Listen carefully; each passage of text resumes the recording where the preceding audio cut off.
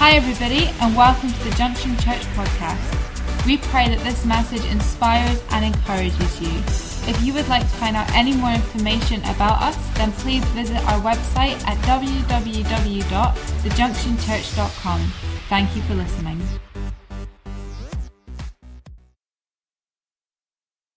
Today's, for anyone who's here for the first time, a visitor, this, as you probably would have guessed, is a slightly peculiar Sunday.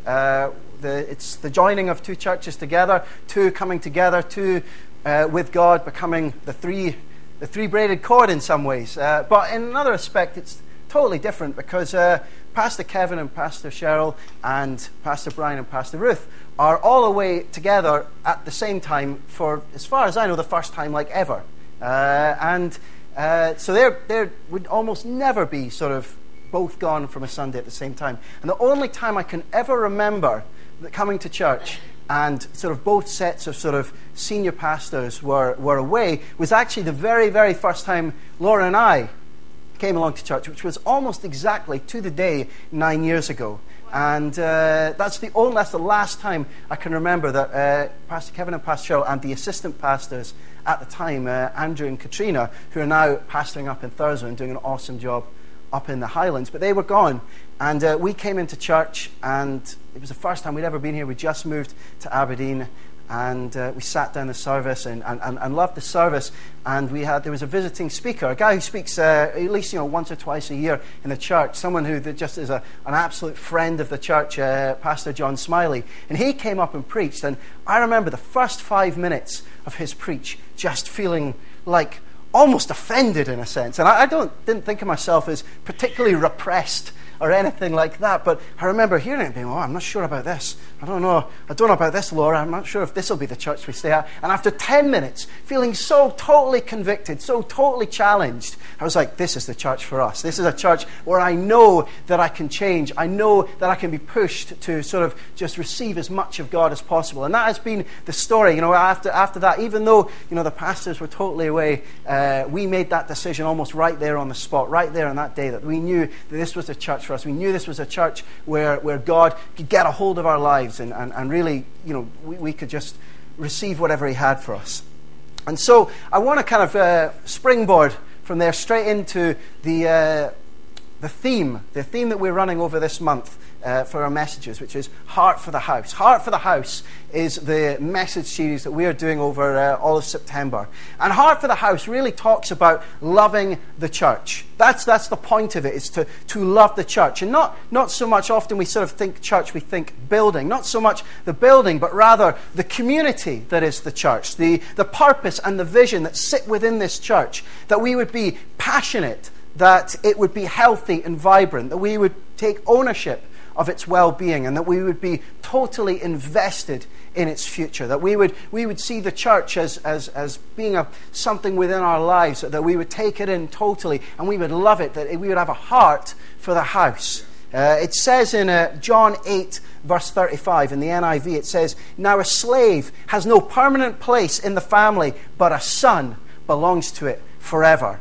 A son belongs to it forever. And over my life, I've really had two churches that have sort of been within my life. I had the church of my youth, the church that I grew up in, which was in Dundee. And then there was the church of my adulthood, the church that Laura and I, when we got married, we moved up to Aberdeen. I was already here, but we moved together as a couple. And then our church life in Aberdeen, right here in the Junction, started. And so I kind of think of it as I had a church of my youth and a church of my adulthood. But although I didn't come to this church, I didn't come to the Junction 9 years ago as a young person. I would have been like sort of in my early to mid-20s. But I still recognize stuff. I still identify myself as a son of the house. I absolutely do. I couldn't really imagine seeing myself as anything other, because this church is a part of the wider body of God. It's part of God's kingdom. It's part of that sort of whole infrastructure that God has built. And regardless of where you've lived and where you've grown up and where you've been before, you can be adopted into the house. You can be adopted into the house of God because it is part of the house of God. This is one location. We have just today welcomed in another location into Inverness. And so we have junction churches. But it is all part of the greater kingdom of God. Amen? Amen. And during my late teens and early 20s, I fell away from church. I went to university in Glasgow. I didn't have a church in Glasgow, and which is conspicuous by its absence. But I kind of fell away, and in my I think by the end of uni, I sort of decided that probably it hadn't been the greatest decision of my life.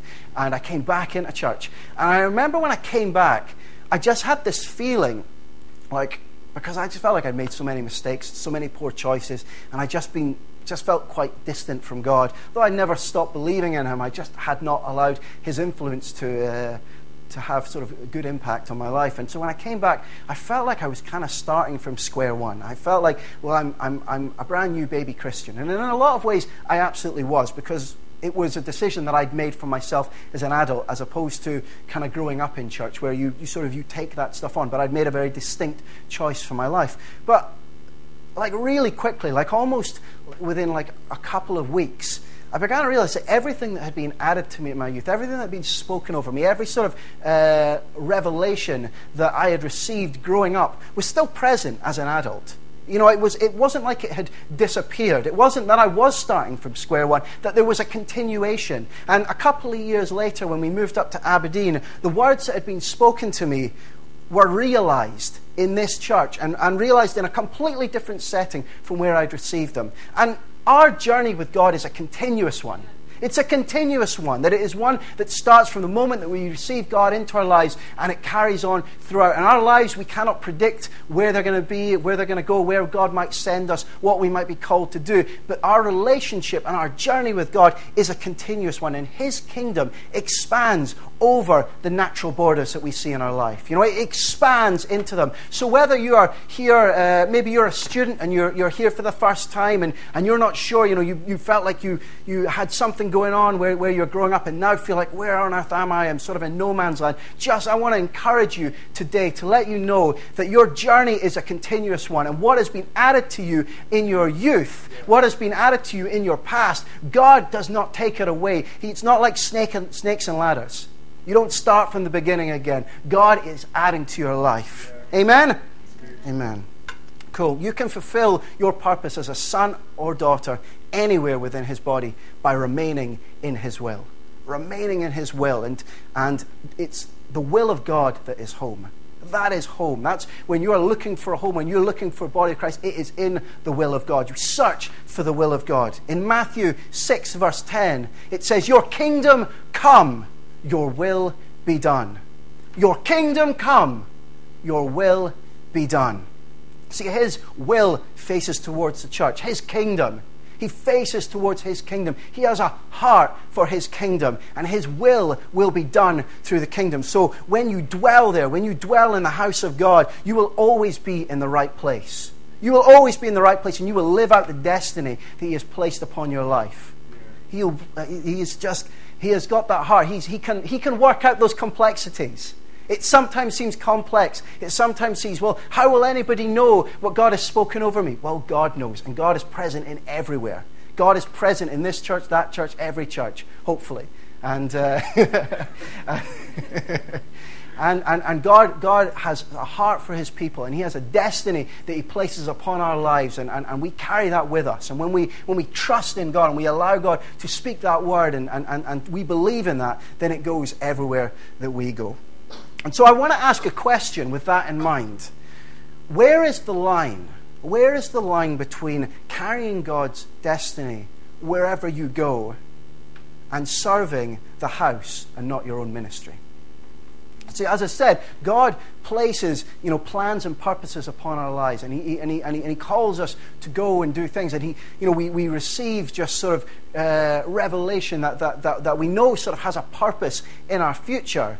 But when we go into a house, it's almost never a good idea to sort of go in with your own agenda. When you go into a new church, it's never a great idea to go in with your own agenda. Or to even, it might not be a new church, it might just be a new day. And to bring your own agenda and to impose that agenda upon the church, it can be an awkward thing and can often lead to a bit of upset. And I'm asking today, although God puts plans and purposes upon us, where is the line between that and serving the house? Serving and having a heart for the house.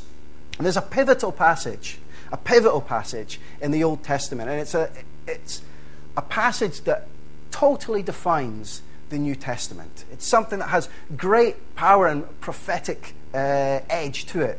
And I want to read it. It's in 2 Samuel chapter 7, verse 1 to 16. And it says, "When King David was settled in his palace, and the Lord had given him rest from all the surrounding enemies, the king summoned Nathan the prophet. 'Look,' David said, 'I am living in a beautiful cedar palace, but the ark of God is out there in a tent.'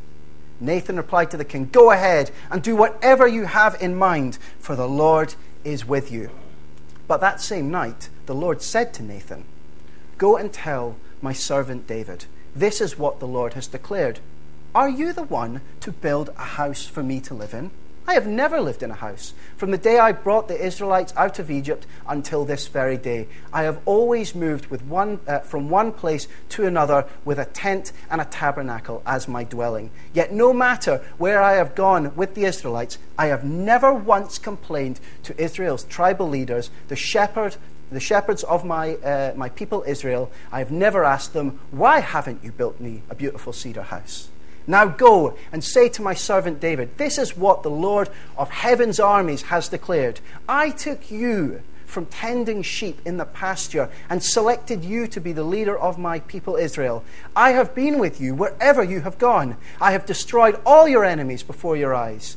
Now I will make your name as famous as anyone who's lived on the earth. And I will provide a homeland for my people Israel, planting them in a secure place where they will never be disturbed. Evil nations won't oppress them as they've done in the past, starting from the time I appointed judges to rule my people Israel. And I will give you rest from all your enemies. Furthermore, who loves a furthermore when God says furthermore? It's always going to be good. It's like an exclamation mark. The Lord declares that he will make a house for you, a dynasty of kings. For when you die and are buried with your ancestors, I will raise up one of your descendants, your own offspring, and I will make his kingdom strong. He is the one who will build a house, a temple for my name, and I will secure his royal throne forever. I will be his father, and he will be my son. If he sins, I will correct and discipline him with the rod, like any father would do. But my favor will not be taken from him, as I took it from Saul, whom I removed from your sight. Your house and your kingdom will continue before me for all time, and your throne will be secure forever. Whoa, like that's a pretty mental sort of scripture. That's God upping the ante. That's David saying, hey, how about I do this for you? And God saying, no. That's not a knife. This is a knife.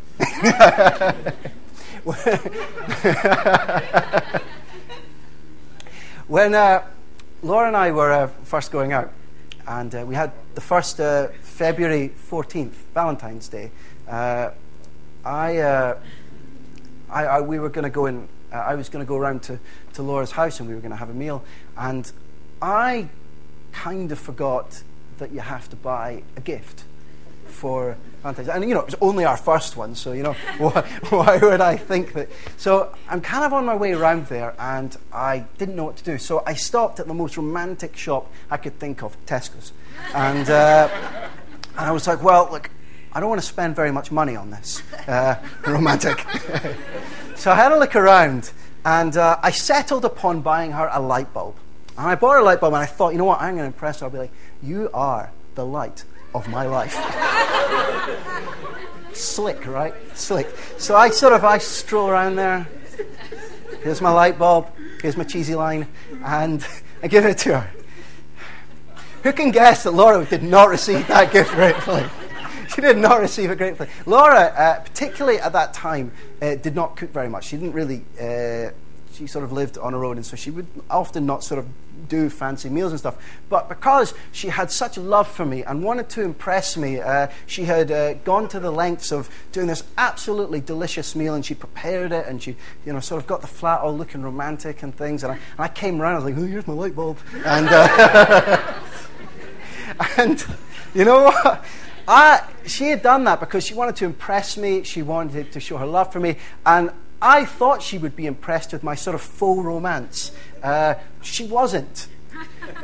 When David said, I'm going to build a temple for God, he thought he was going to impress God. He thought he was doing God a favor. Who knows? God doesn't need our favors.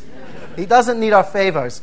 And although David had a great intention, it was almost like vanity had got a little bit in the way of him. That humility had just sort of escaped him for a moment, and he began to think that he could do something from God. Well, who knows that God's plans eclipse anything that we have in mind, and they fit together seamlessly. They fit together seamlessly. They might not always seem like they fit seamlessly together on the surface, but when you look back over the course of your life, you can see where God has corrected your path, and He has made all of the sort of the tiles and the segments, the jigsaw pieces of your life, all sort of fit together to show something that demonstrates His glory. David had wanted to build God a temple, and God had ordained to use David as a foundation of a dynasty. A dynasty that would culminate in Jesus Christ. That would be the culmination of this. Not just some sort of prestigious lineage of ancestors. He was talking about Jesus Christ, the Redeemer, who would be known in the New Testament as Son of David. That was the dynasty that God was talking about. He was taking this king who had thought, maybe I'll make you a temple, and said, I'm going to make you a foundation of a dynasty that is going to bring healing and restoration to my world. It's a dynasty that today we are all a part of. It's a dynasty of God's kingdom, of His house, of His body, of His church. David wanted to throw him up a building that he could live in, but they might have seemed like quite grand plans, but they were dwarfed, absolutely dwarfed, by the majesty and extravagance of God's plan to establish a dynasty, but also to establish a new covenant with His people. A covenant that would extend to all mankind and would resolve the separation and sin that prevented man and God from connecting. That was what God had in mind right back then. That's why this is something that defines the New Testament, because it is God prophetically talking about that. And although the fullness of that couldn't have been understood at that time by David, it was God setting in place something that actually the whole Old Testament points towards. You find this is not the first time that God mentions this, but it is another time. It is another direction post along the way up until the great prophetic words in Isaiah, where he really lays out the blueprint. But this is all stuff that points towards it. And Jesus would be known as Son of David. He'd also be known as Son of God and Son of Man, but he'd be known as Son of David. And God is building His plans or His house according to His plans. And we are a part of that. We are a part of that. But we have to remember, we are not the origin of that. I think that's sometimes that a little bit what we get mixed up in our head at, that we think God might not have thought of this yet. And we try to originate plans. But God has the master plan. It says in 1 Corinthians chapter 3, verse 11, it says, "For no one can lay any foundation other than the one we already have, Jesus Christ." Amen. We're not advised or required to impart our vision of church onto Him. We as a church, for many years, we've had a dream and a hope for a new building. We see so much potential, so much opportunity if we could find a building that we could move into that would give us room to grow. And there've been so many words, so many prophetic words, and so much belief and so much faith. But it hasn't. I know we've pushed doors and we haven't ever tried to force something. As a church, I think we recognize that God has His time and God has a plan. And although you present yourself for opportunity. Like you never look a gift horse in the mouth. You don't sort of just wait for God to plonk it on your head. You allow yourself to be open to it. But if God is not giving you it, then it just means it isn't time. And we can get ourselves all wound up and all stretched out and all stressed up if we start trying to push our agenda upon God. I know that there have been times where we've had plans and things that we wanted to do in church, maybe groups that we would want to start. And we just think if we had somebody who maybe had these qualities, or somebody who had this vision, or somebody like that, or somebody with this sort of experience, and we sort of think, oh, if we had this person, if we had that person. But the reality is that God brings the right people into the right house. And if you push these things, if you push your agenda on God, you often get round pegs in square holes. Or the other way around, I don't know what the saying is. But you end up something that isn't what God intended. And when you end up with something that isn't what God intended, that it isn't the best that God has for you. And that's what we're looking for. That's what we want. In Matthew chapter 6, verse 31 to 33, it says, "So don't worry about these things, saying, what will we eat? What will we drink? What will we wear? These things dominate the thoughts of unbelievers. But your heavenly Father already knows all your needs. Seek the kingdom of God above all else and live righteously, and He will give you everything you need." Insecurity is what robs us. Insecurity as a people, corporately and individually, it robs us because it robs us of God's promise. Rather than trusting in the road less trodden, we chase after fads. We chase after the next cool thing, the thing that all the churches that are on television are doing, or all the really cool Christians we know in our life. And we instead of trusting God that He has a plan, He knows the road that we should be upon, we chase after what looks fashionable. We chase after what looks flashy. We chase after what worked for somebody else. And that is not trusting God. That's trusting that's trusting in your own ability to read stuff and listen to stuff. It's not listening to God. It's substituting style over substance. God is substance. He is substance. It says in 1 Corinthians 4:20, "For the kingdom of God is not just a lot of talk.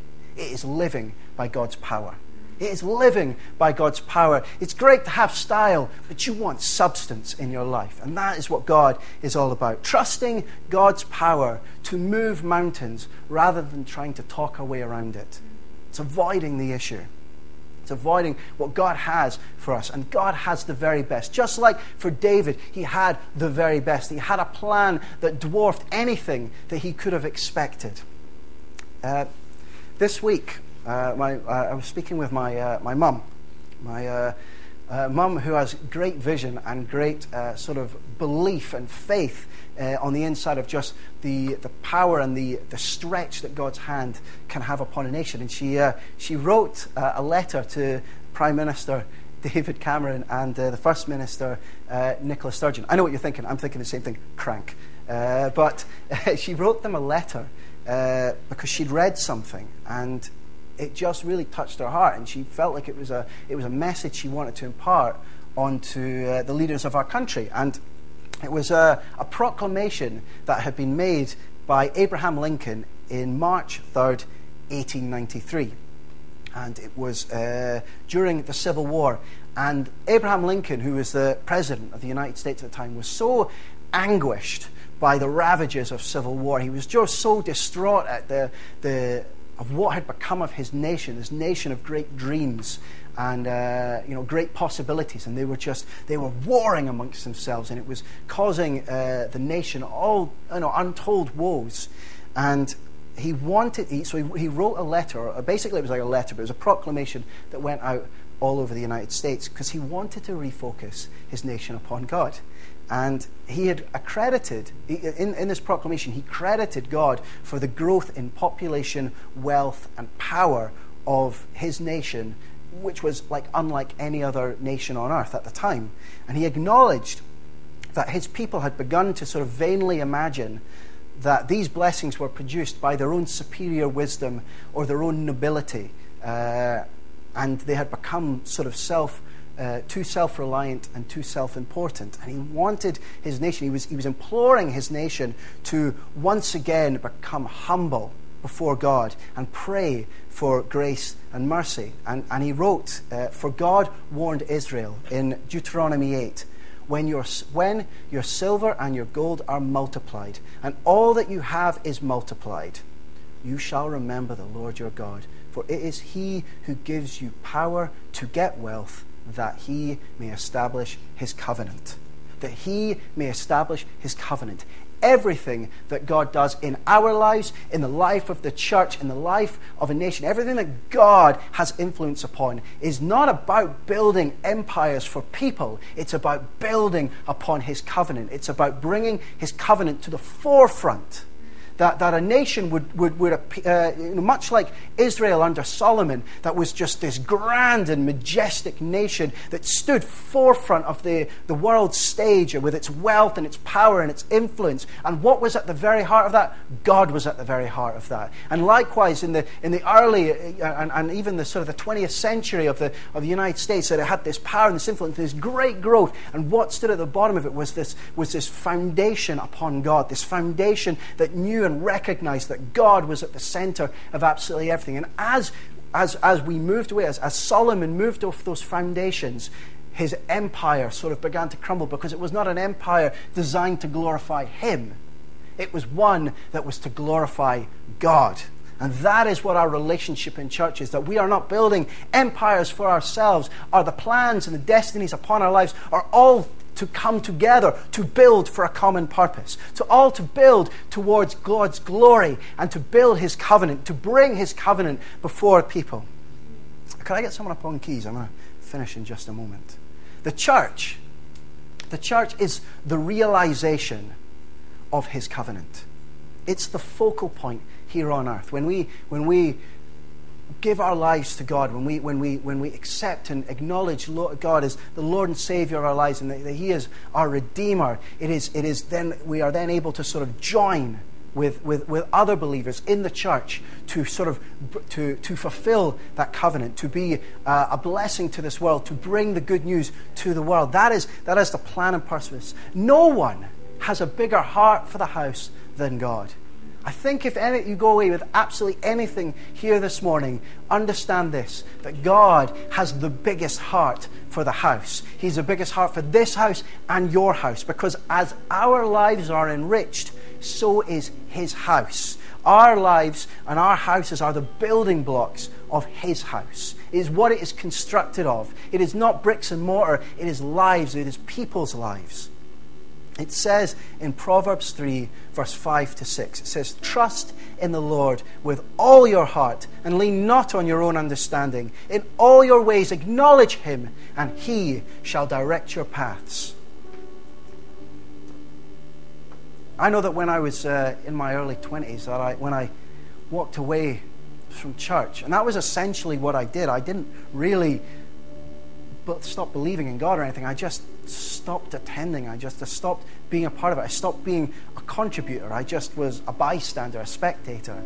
And because of that, I was outside of God's will. I was outside of what his plans and his purpose. And he had plans to prosper me and to enrich me. And I don't mean necessarily with finances. I mean just he had ways and means that he wanted to bring the most out of my life, to make my life be a life that has much purpose and as it could possibly have, that it wouldn't be one that would be wasted. And as I left, and I remember thinking this when I came back, it's like, what time have I wasted? What time have I wasted while being away? Because I was not in the will of God. But as soon as I came back into the will of God, as soon as I just sort of invigorated my life and reattached it and integrated myself back into church, I found that I was on paths that made sense, paths that took me to the right places, paths that brought me to a wonderful wife, that brought me to an amazing church, brought me into opportunity, that gave me children, that gave me just opportunity to speak in front of you guys. That when you are on God's path, when you are in his will, then you allow God the opportunity to move upon your life, to move upon your life and do the absolute most with your life. I think that's got to be everybody's dream. On the inside, it's almost human nature that you want your life to mean as much as it possibly can, that you do as much as you possibly can. And not that you seek to be sort of glorified and praised, but that you want your life to have significance. And when you are in the will of God, you have the opportunity to have that significance come upon your life. Amen? Thanks for listening. If you have any questions or you'd like to find out contact information or service times, then don't forget to visit our website www.thejunctionchurch.com. God bless.